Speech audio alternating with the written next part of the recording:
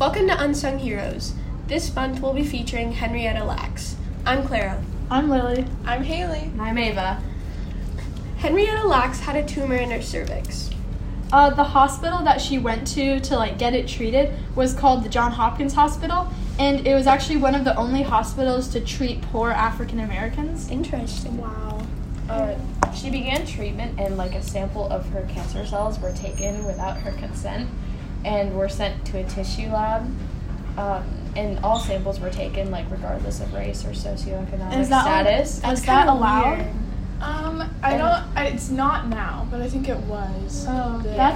That's weird that they just took Yeah, them. because the form she signed gave her the doctor's consent to do whatever they felt necessary. Oh. Interesting. Apparently that was. Yeah, what they did a lot of times back then was make stuff a lot very complex for African American people. Yeah. Just because they knew they wouldn't be able to understand it because of the poor education of the time. Yeah, and it's sad that there weren't that many hospitals for poor African Americans Yeah. because they couldn't get the correct medical treatment. Mm-hmm. Yeah.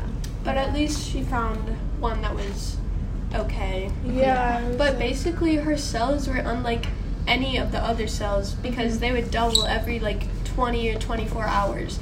But normal cells die pretty quickly, so it's pretty interesting. I wonder what was special about those ones. Yeah, what did she do? I wonder if we know. We might have to do some more research on that. Gosh, somebody look it up. But it's also weird because they're still alive today, which is really rare because normally they die really quickly.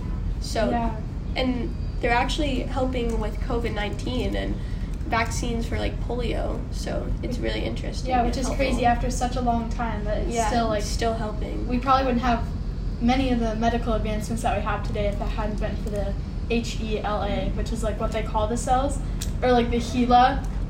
Yeah, I think either works. Okay, yeah, I wasn't sure. Also, fun fact, they were the first sent up in space in the first missions to see what would happen to cells in zero gravity. That's really cool. Yeah. That's crazy. So I looked it up, and I don't think they know why her cells double.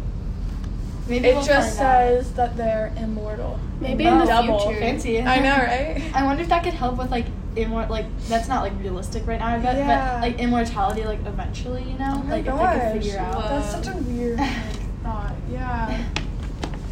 It's crazy. Yeah. But So the kind of nice thing is that the Johns Hopkins Hospital didn't sell or profit from her cells, but they did give them to scientific research. Yeah. That's good that they didn't use them for money or anything. Yeah. But at least they're still being taken care of. They use them for scientific research on vaccines and stuff. Alright, well that was Unsung Heroes. We'll see you guys next time. Bye! Bye.